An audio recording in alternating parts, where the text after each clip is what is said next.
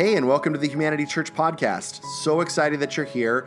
We hope that you enjoy this week's talk and it really connects to your life in a meaningful way. If you're live in the Pomona area, we would love to have you at one of our gatherings at 10 a.m. or at one of our humanity groups that meet all throughout the week, all over the city. If you want more information about our community, you can go to www.humanitychurch.com or download our app on your phone on Apple or Android. If you like what you're hearing here and want to continue to support the ongoing work at Humanity, you can text the word Humanity Church, one word, to 77977 and give back financially in just about 10 seconds.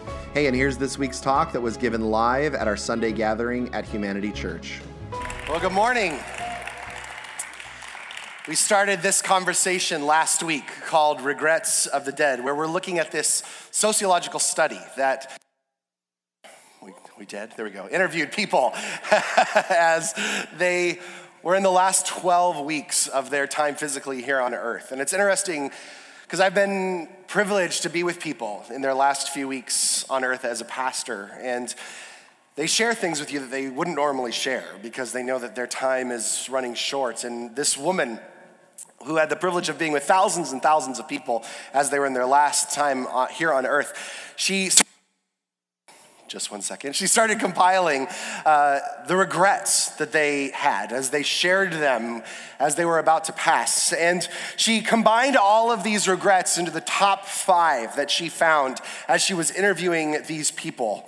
And you might be wondering why we're having this conversation. It's not just because it's like Halloween time and we thought this would be kitschy, but because ancient wisdom tells us in the Psalms that we are to number our days so that we might actually have a heart of wisdom. See, when we recognize that time is a limited commodity, that is not something that we have an endless supply of, then we might actually think different about it. The problem is that we go through our lives oftentimes not thinking in those terms. We don't oftentimes live our life day to day thinking, tomorrow isn't promised, or that I have a very limited time here on this planet, that it's just like a vapor, as the scriptures say. And there's this great lie that we live into, that we have more time. And it may not just be like, hey, I'm gonna die, but there may be this space of, I don't have time to have this conversation that I thought I had more time to, or I thought I had more time with this person, or I thought I had more time to engage in this certain perspective on life, or to give myself to this certain space. And see, what we actually need is not to count down our lives, to count down to some event where time's going to end, or the last days, or counting down till we finally get to graduate into heaven, that we might actually number our days that we have here and now to look how we might invest them well. See, that there might be an awareness of the finality of this life, to live it to its fullness. And these regrets that these individuals gave, they serve as a message, essentially from the future to us. They inform us of how we might be living here and now so that we might live in a new way, to essentially reverse engineer our life, asking the question of what's needed here and now today to step into the fullness of life, to step into the life that God has dreamed for me. And so during this series, we're gonna be reverse engineering these regrets so that we might be able to say at the end of our days that we lived life to its fullest, that we numbered our days, and we did gain a heart of wisdom in the middle of this. So today we're actually gonna start with the biggest regret that they found, the number one in this. See, at the end of their days, the number one thing that people said was that there were unmet dreams. There were unmet longings. There were things that they wanted to give themselves to or engage in or to have happen as a result of being here on this earth, and they never actually fully realized them, and time was too late. And it was all because they had lived a life defined by someone or something else. That another voice essentially had been defining how they were to live their life, how they were to give their life, that they were wanting to meet someone else's expectations. Whether it was the unmet expectations of their parents that were placed on them, whether it was the unmet expectations of friends and looking to them as to how they were going to live their lives, whether it was society or religion or some type of a cultural norm and expectation that they had on them. And because of that, they never fully realized the authentic life that they were designed to live. This is one of the reasons why I love watching children. I love my boys, and what I love about my boys is that they live all in. And that's not just unique to my boys. When you look at young children, they have no problem being authentically themselves. Have you noticed that? That they express themselves how they want to, when they want to, and there's not a lot that you can do about that. I know there's all kinds of parenting techniques to minimize that, to mitigate that, but the fact of the matter is that children are gonna be who they are, and they're willing to do that wherever they are. They will say what they want, wear what they want, express what they want, and there's something really beautiful of that. My boys are so playful and imaginative, and they have no problem in expressing fully who they are, what they're feeling, what they long for, what they need in the moment. There's no worry about living an authentic life.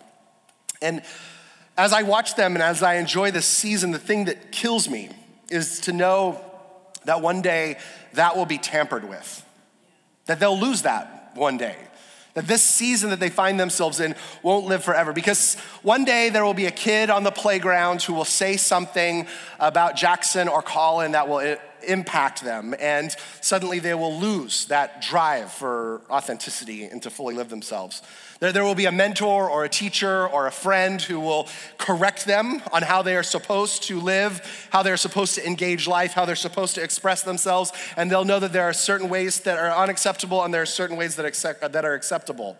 They'll find themselves living in their own insecurities around their bodies or around their hearts or around their minds, and they'll find themselves minimizing the expression of who they are to their fullest. In other words, there will be other voices that start informing them of how they are to live their lives. See, at the end of their days, people said that their biggest regret was that they did not live an authentic life. So let's start reverse engineering this thing. What exactly does it mean to live an authentic life? See, when I looked up authenticity, I found that the definition was actually quite powerful. The definition of authenticity is defined as being of undisputed origins. That the origins of you as an individual or something, they're undisputed. Everyone knows exactly where they came from, and that it's genuine. Those are actually the two definitions of authenticity, of undisputed origins and genuine. I know where I came from, and I know that I am the real deal in giving myself in the middle of this. And here's the thing, I actually think that as a society, we have a very twisted idea or definition of what authenticity actually means. And I think it's actually one of the reasons why this conversation is so important. I think it's one of the reasons why it's people's biggest fear, that they will not have fully experienced the dreams that are in them, and it's why it's one of the biggest regrets when people are on their deathbed that they did not live an authentic life. Because as a society, we have an obsession with the second part of that definition, being genuine. And I think this is where we go wrong, because being genuine about what? See, because most people that I talk with, and I coach a lot of people, when they talk about living an authentic life, what they actually mean is an unfiltered and unrestrained life. That's usually what they mean when they talk about authenticity, because they usually use phrase like, I need to live my authentic life. I need to live out my authentic truth. I need to live out my authentic self. I need to express my authentic feelings regardless of who is hurt and what are the consequences. And that is oftentimes how we define authenticity in our culture. And if I filter or restrain myself in any way, then I am no longer being authentic. I'm gonna actually ask you to consider that more this morning, that is not authenticity, that's self-indulgence. And there's a difference between the two of them. See, it usually means that I do what feels right for me, and we call that authenticity. See, the problem is that Jeremiah, in his writings, he says this to us in chapter 17, verse 9. He says, the heart is deceitful above all things and beyond cure. Who can understand it? Now, when Jeremiah writes this, it's actually not hard to believe, right? I mean, when you think about it, how many of you have had your heart tell you all kinds of screwy things? I mean, just think about it. How many of you have gone through life and your heart has told you to say things that later on you're like, yeah, shouldn't have said that, right? And it's told you, do this thing, and then later on you're like, yeah, probably not the greatest decision. It told you to eat certain things that later on you're like, yeah, probably not the best decision for me in the middle of that. And so here's the thing, if I am going to base my authenticity on what feels good for me in my heart in the moment, I am always gonna have a fraudulent starting point for authenticity. It's always gonna be a diseased starting point. See, because in order to live my life, yes, it requires me being genuine and it requires me of being undisputed origin, or in other words, knowing my blueprint, knowing where I started, knowing what the standard is. When federal agents are trained in how to work with anti-counterfeit strategies, especially with money, they're actually not given counterfeit money until the very end of their training. They're not given counterfeit bills to study. They're not given counterfeit checks to study. What they are given is hundreds and hundreds of authentic bills. They're given authentic checks. They're given authentic traveler's checks. And they're told to study them until they can hold the paper and know instantly, this is the paper that is authentic. That they're trained to be able to look at a check and hold it into the light and instantly know what's authentic. That they're being trained to know how to feel certain texts and inks and printing mechanisms to know exactly what authentic looks like, so that at the end of the day, they can know what authentic looks like instantaneously. So when a counterfeit bill comes up, they instantly know, yeah, this is not the real deal. In other words, they study what is authentic. And in the studying of the authentic, they're able to then discover and discern what is inauthentic. See, if you are to live an authentic life, if at the end of your days you're gonna say, man, I lived an authentic life fully out, you actually have to know what authentic looks like first. You actually have to know, be able to feel it, to touch it, to taste it, to live within your body what authentic looks like. See, if you're gonna go on a journey of self-discovery without knowing what true north is, without knowing what authenticity actually is and looks like, you will always find yourself guessing what authentic looks like. You will always find yourself like fabricating a version of authentic you and then attempting to live that out. And you will always find yourself let down and confused if you go on that search without knowing what true north is. Because here's the thing, how many of you recognize that there are so many different authentic versions of you? How many of you recognize that there is the angry, bitter, retributive version of you? Yes? How many of you recognize there's the happy, joy-filled, life-living version of you? How many of you recognize that there's the self-pity, woe is me, no one's here for me, everyone lives in a clique, no one likes me version of you, right? Which version is authentic?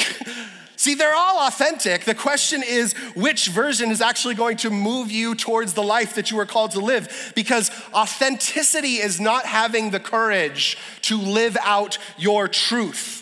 It's having the courage to discover what is authentic and to live that out fully, to fully step into it, to conform yourself to what authentic looks like.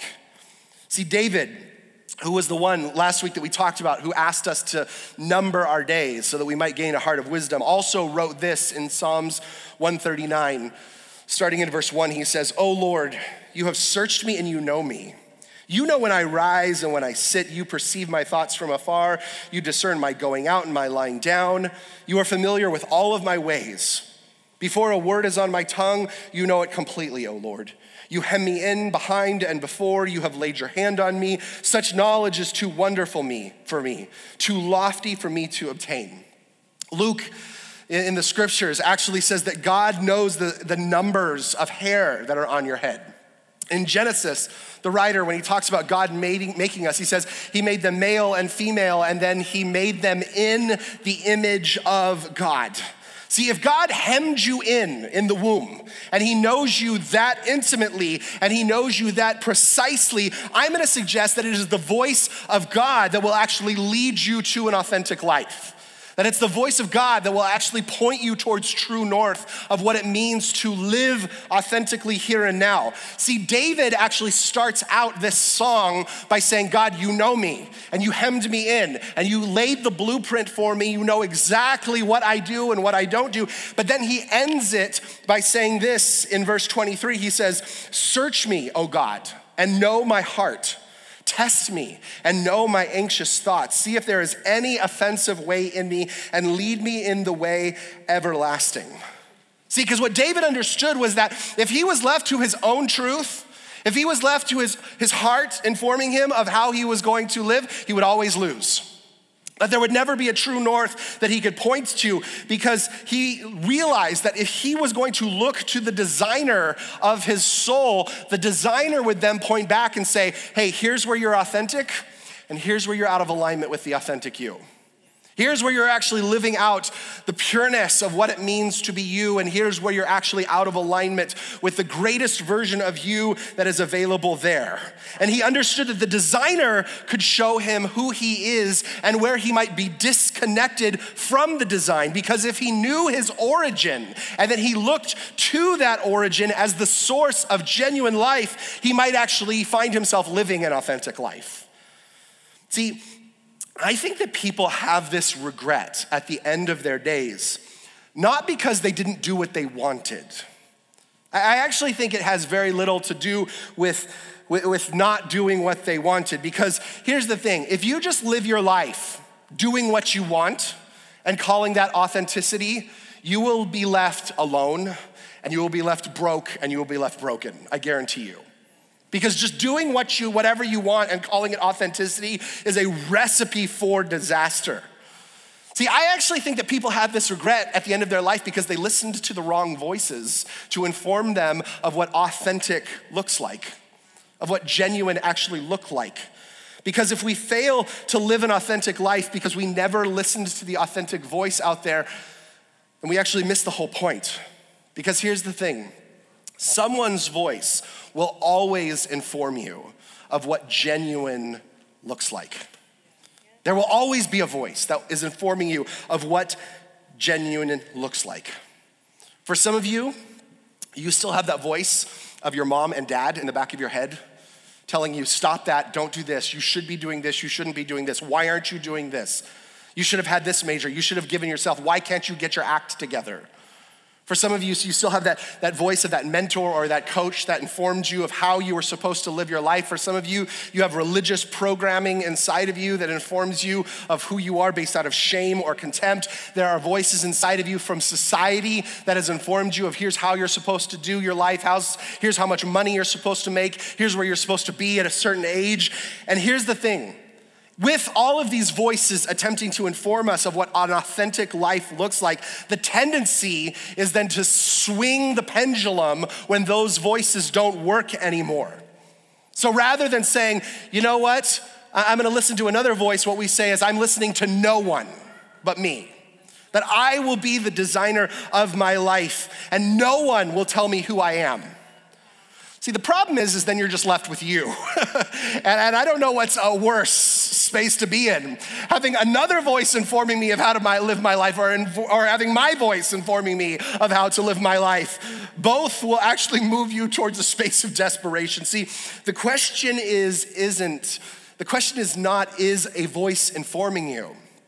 The question is the voice that's informing your life expanding your life, or is it closing it down?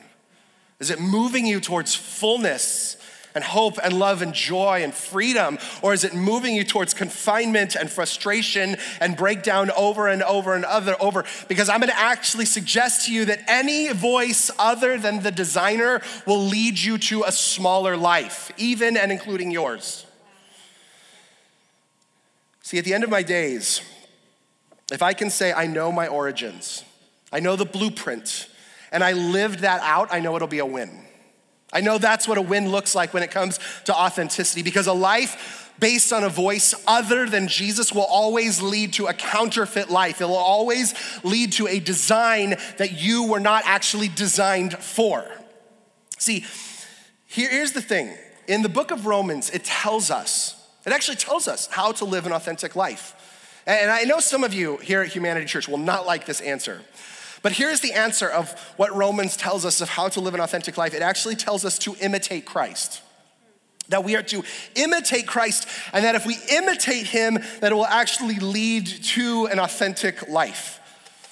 Now, here's why I think we bristle up against this concept, because when it says that we are to be made to imitate Christ, it sounds like conforming and imitating, doesn't it?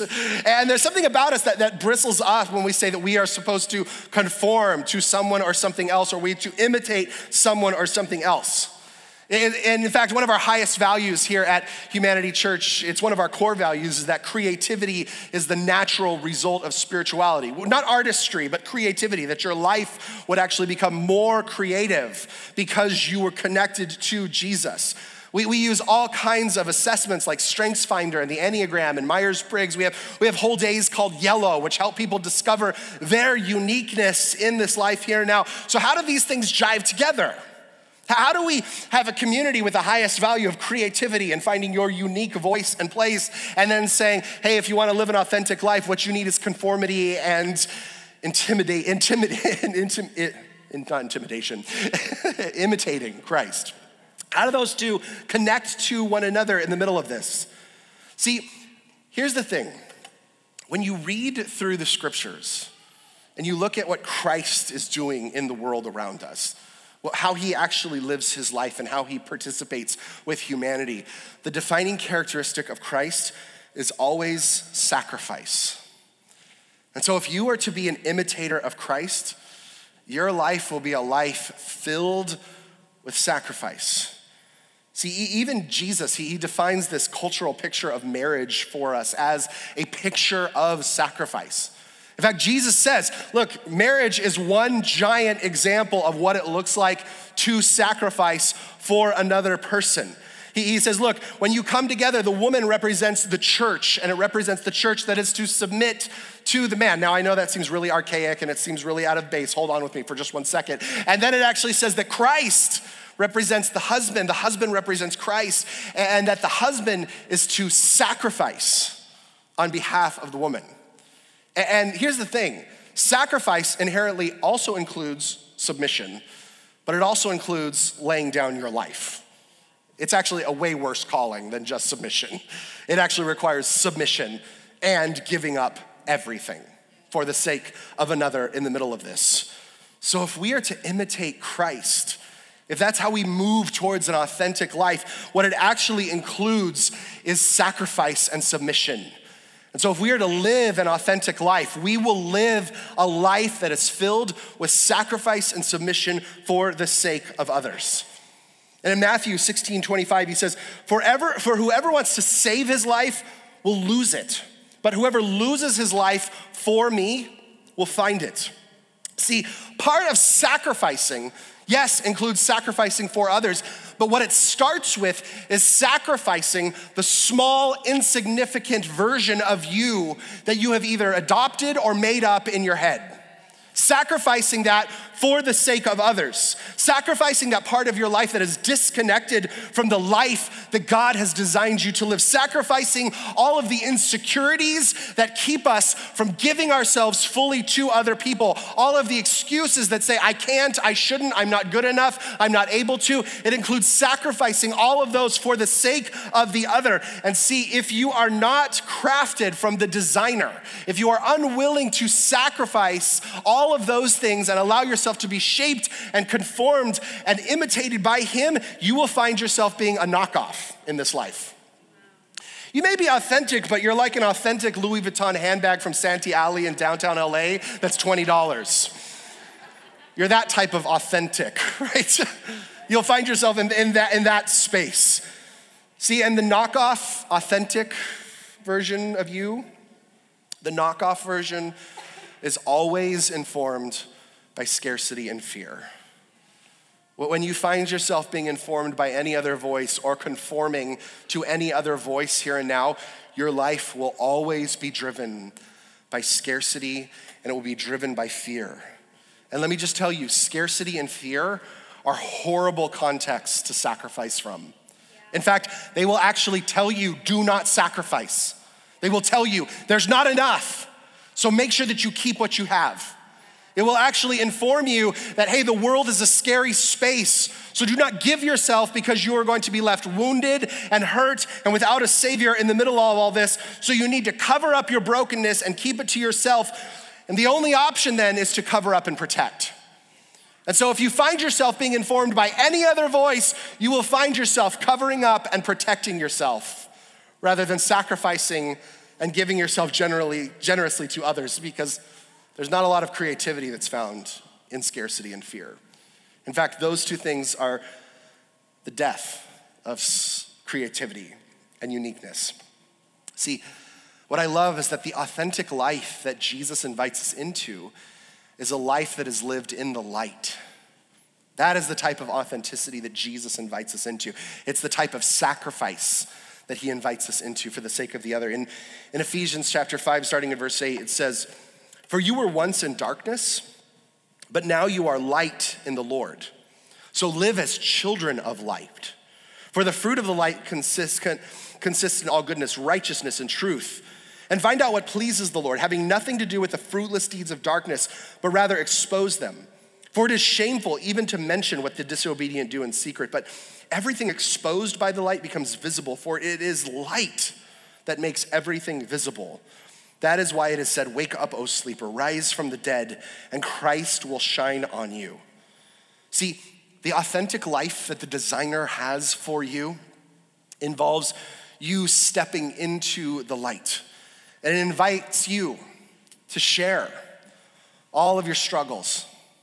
It invites you to take all of the things you would rather keep hidden and secret that feel like they're going to be a huge liability, and to bring them into the light with community so that they can be plainly seen.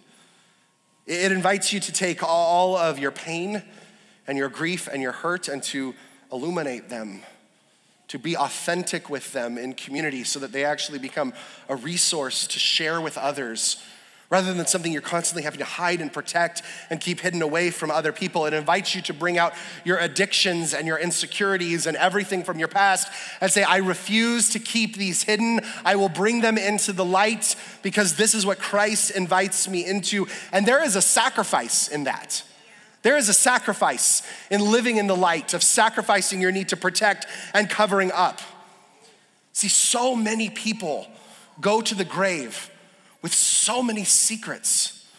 And I think that's why people at the end of their day say, I didn't live an authentic life, because they refuse to step into the light and imitate Christ in that way.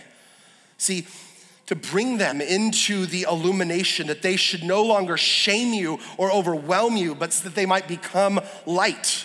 See, because when we keep things hidden, it actually erodes authenticity. It actually starts breaking down your ability to live an authentic life. And let me just tell you, I will fully admit that the church has contributed to that. The church has assumed that if we kept everything secret, that might make us holy. It's just made us hypocrites. And what Jesus invites us into is bringing everything into the light. See, because it is not the darkness that erodes authenticity. It is keeping things in the darkness that erodes them.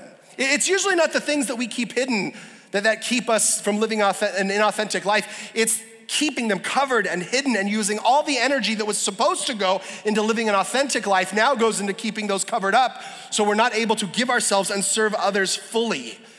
See, the moment it's illuminated, it loses its power.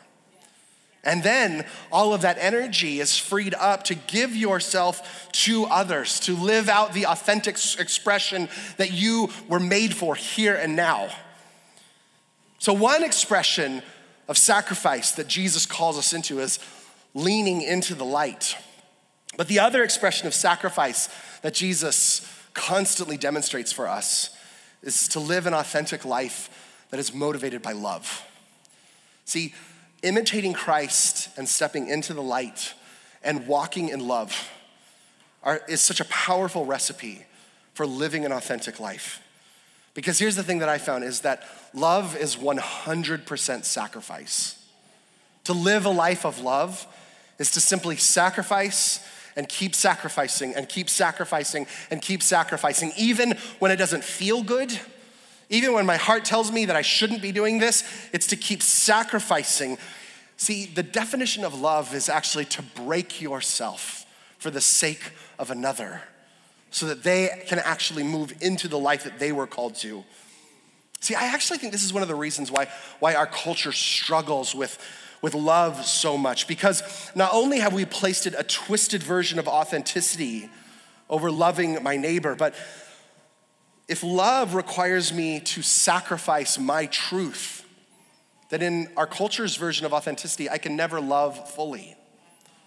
See, because love will require you to sacrifice your truth for the sake of the truth of love, of giving yourself until it hurts. See, I love that in 1 Corinthians 19 through 23, this is what Paul says about how he loves, about how he sacrifices himself for the sake of others. He says this, "Though I am free and I belong to no man, I make myself a slave to everyone to win as many as possible. To the Jews, I became like a Jew to win the Jews. To those under the law, I became like those under the law, though I am myself, I'm not under the law, so as to win those under the law. To those not having the law, I became not one having the law. Though I am not free from God's law, I am under Christ's law, so as to win those not having the law. To the weak, I became weak to win the weak. I have become all things to all men, so that by all possible means I might save some. I do all this for the sake of the gospel, that I may share in its blessing." Now let me just tell you, if you were to read this out loud to our culture today, what people would probably say is that Paul had extreme boundary issues, right? I mean, Paul's like saying, look, I am going to break myself for whoever is in front of me. And it sounds like Paul is losing himself. It doesn't sound like he's actually being authentic. This sounds like a fake version of Paul. See, he says, look, I love my Jewish friends, so when I'm around my Jewish friends, I'm gonna be Jewish. And then he says, and then when I'm around my religious friends, guess what? I'm gonna be a little religious with them. And when I'm around those who are a little questioning religion, I'm going to meet them where they're at in the middle of this. And then he says, to my liberal friends, I'm gonna become liberal. To my weak friends, I'm gonna become weak. And he says, look, I will do all of this for giving myself away. See, maybe one of the most authentic ways to live our lives, maybe the one who is the most authentic, is the one who breaks themselves the most. The one who's willing to shift and adapt and give themselves, no matter what context they found themselves in, no matter who they find themselves in. See, because our current authentic model says, well, I just need to share my truth. Actually, the more authentic version would be, I just need to post my truth. I have a right to post this because it's authentic me. I have a right to say this because it's authentic me. I have a right to do this because it's authentic me. What if authenticity was just saying, yeah, I'm gonna sacrifice all that because who's over there? And how do I give myself to them? How do I fully step into the light with all of that? See, the one who is willing to shift and adapt and let go and forgive and release and hope again, the one willing to give up their life so that they could find it, what if that was the most authentic person in the room? And what if to live the most authentic life is to follow Jesus into radical light and into radical love and to sacrifice until we find the image of God inside of every single person that we encounter. And in that, we might find the image of God within us. See, the beautiful thing is that love will always set us free to live the most creative life possible. And it's not about you living your truth. It's about stepping into the light so that we're set free from shame. We're set free from all of the inadequacies. We're set free from all the insecurities so that we can finally truly live the life we were called to and to sacrifice for love and to no longer live in scarcity. Look, you may have been coming here this morning around this talk around authenticity, hoping for like a more inspirational talk, about having the courage to pursue your career that you've always wanted, or to finally book that trip to Paris that you always wanted, or to finally go to Malawi, or to dance like no one's watching, or whatever it may be. If that's what you're looking for, go do it. Time's running out. See, but the end of the day, living an authentic life doesn't begin with the courage to act on your feelings or your truth. It begins with the humility to recognize who you are as a person of undisputed origins, to know whose you are, and to know where you came from, and to look at the blueprint and say, what does it actually mean to be human? And to fully live that out with everything inside of us. To know who we belong to without a shadow of a doubt, to lay down the small, scarce, shame-filled life we've created, and to look to the designer, to know your design, to not fear stepping into the light fully. And then, once you've laid all of that down, then you'll finally be able to pick up the glorious, breathtaking life that you were designed for. Only then will you be able to live a genuine life filled with hope and freedom. And look, I pray that you do fully live. I pray that you step into the light, and I pray that you sacrifice for love, because you were made to make a very specific and important mark on this world. And it begins with you knowing your origins and being willing to live that out fully. Let's pray. Jesus, I thank you that you did not leave us hoping for what it means to live an authentic life. That you did not leave us wondering, how do we fully live and what does it mean to be me? You don't leave us at the end of our days wondering if we gave it all, but you gave us clearly spelled out what it means to be human. To imitate you, to walk in the light, and to sacrifice for love. And Jesus, I pray that you would give us the courage to do that. To lay down our own truth and our own hearts and our own feelings and our own desires, God, and to pick up the life that you've called us to, that we might lose our life, and in the act of that, we would gain it back. And this morning, if you're here and you've not yet connected to Jesus, maybe you're online and you're watching and you're like, man, I want to live an authentic life. At the end of my days, I don't want to say that I was living for someone else or another voice was informing me of a smaller life. This morning is your opportunity to connect to him, because without him, there's no possibility for living an authentic life. It starts with imitating and following him, and from there, he sets you free. So this morning, if you have not yet connected to Jesus, this is your moment.